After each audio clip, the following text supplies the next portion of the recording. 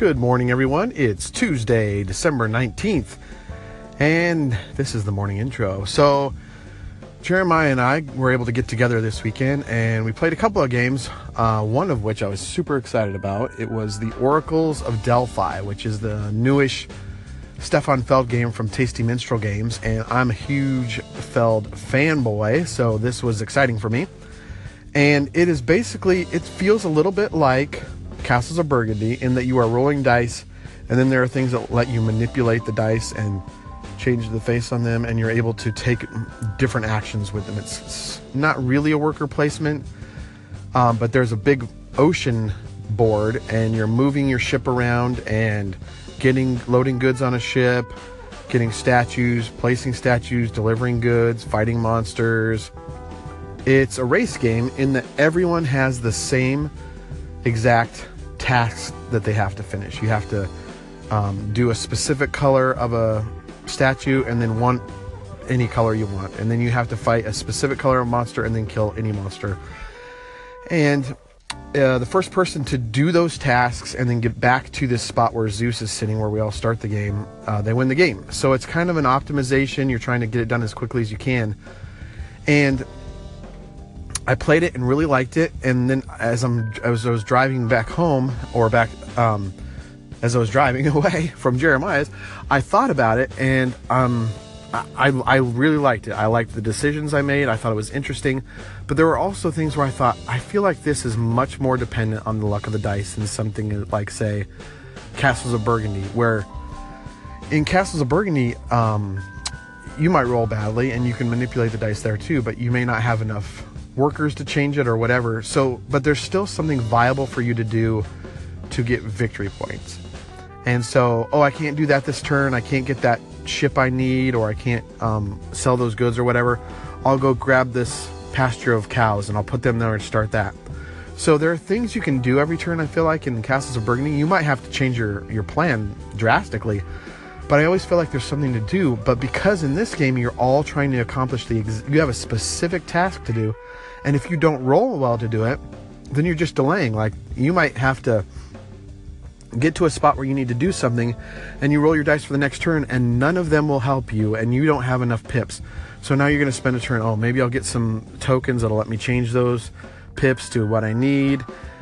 And all it's doing is delaying you, and in a race game, that's fatal. And so if the other person rolls well and they don't have to spend pips, they need to get exactly what they need, they're just going to do it faster than you. So, pardon me. There's, I definitely need a couple more games under my belt to kind of determine this. But I guess I liked the decisions I made. I loved some of the mechanics of this game. I really did. And I would play this again in a heartbeat, anytime. But I'm not sure that this is going to ever be better than Castles of Burgundy. And that is a classic, and it's maybe not fair, but because the mechanisms are so similar, I feel like they have to be talked about in the same breath. And Castles of Burgundy just wins that fight. So at this point, that's how I'm feeling. I want some more games under my belt, and it really was interesting and beautiful, and just tons of interesting things to do. And I liked the mechanisms. I liked how it all meshed. It was very Feldian. But anyway, I'm tempering my excitement a little bit because I'm just not sure it's better than Castles of Burgundy. And so if they're both sitting on a shelf, I'm not sure why I wouldn't pick Castles of Burgundy. But I want to play a few more times, and I'm excited to explore it. So have you played Oracle of Delphi? And we'd love to hear what you felt about it. And let us know, and we'll talk to you later. Have a great day. Bye. Good morning, everybody. You are listening to Board Games FM, powered by Theology of Games. This is just a follow-up after the morning intro from AJ Skifstad, talking about some games that I've got to the table recently. I was excited to hear about Jeremiah and Firestone getting Oracle Delphi to the table. I know that was supposed to be a really good game. Came out probably a year and a half ago now.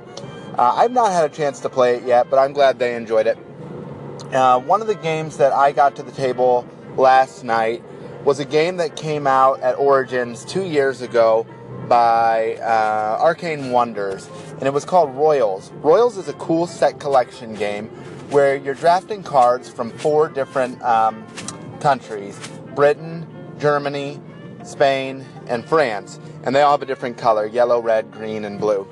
And you need certain color sets to influence a noble in that country. For instance, the marshal, to influence his territory, might take 1 blue card in France. Maybe it takes 2 yellow cards in Spain.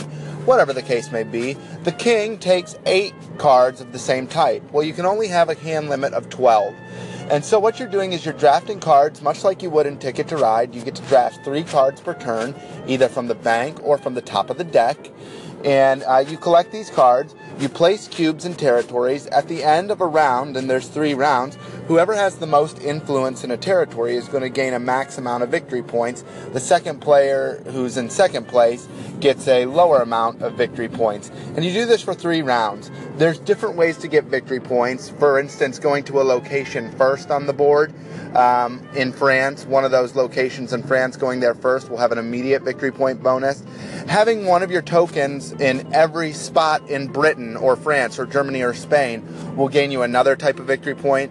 Influencing one of each of the nobles before everybody else will gain you a victory point token.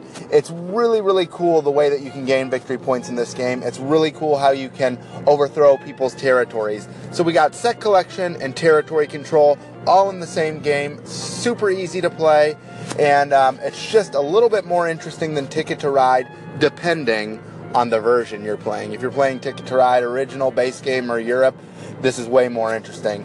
If you're playing something, one of the newer games like the UK or Pennsylvania, one of those maps, or even Rails and Sails or whatever the new one is, those might be a little more interesting than this. But I really like Royals a lot. We had a blast playing it last night. And if you haven't heard of it or haven't checked it out yet, do it, because I think you might be interested. Another cool game we got to the table last night was new to me, not new to you. It was made in 2009 by Martin Wallace. It was a revamping of the game Age of Steam and Railways of the World, or Railroad Tycoon, released by Eagle Gryphon. And this final one was called Steam in 2009. I had never played it before, but I had been dying to get a game like this to the table. I wanted a railroad game or a train game with an economic element to it, where I was really trying to build trains, pick up and deliver goods, and yet I had to be wary of my cash intake or how much I was spending. And so this game really fit the mold. I loved it. It had that Puerto Rico feel where everybody picks a different role on their turn, and you get to do whatever that role says, and nobody else gets to do that role except for you. And then you get to do all sorts of different actions, like building your train tracks, picking up and delivering goods from one city to another, gaining victory points. It's a fantastic game. I don't know why I haven't seen this sooner. So if you're looking for a train game that has some economics to it, a little bit of, not area control, but just kind of building your track, laying your claim to track. If you like that kind of thing, check out Steam. I know Age of Steam is out there, but I think it was a little bit fiddly, and that's why they redid it. It was a little bit too heavy, and that's another reason why it was redone. I know a lot of people like the components in Railroad Tycoon better, but I think this game is the one that plays the smoothest.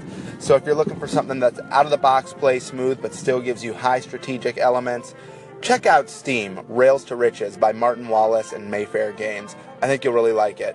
Okay, I've gabbed at you too much. Check you later.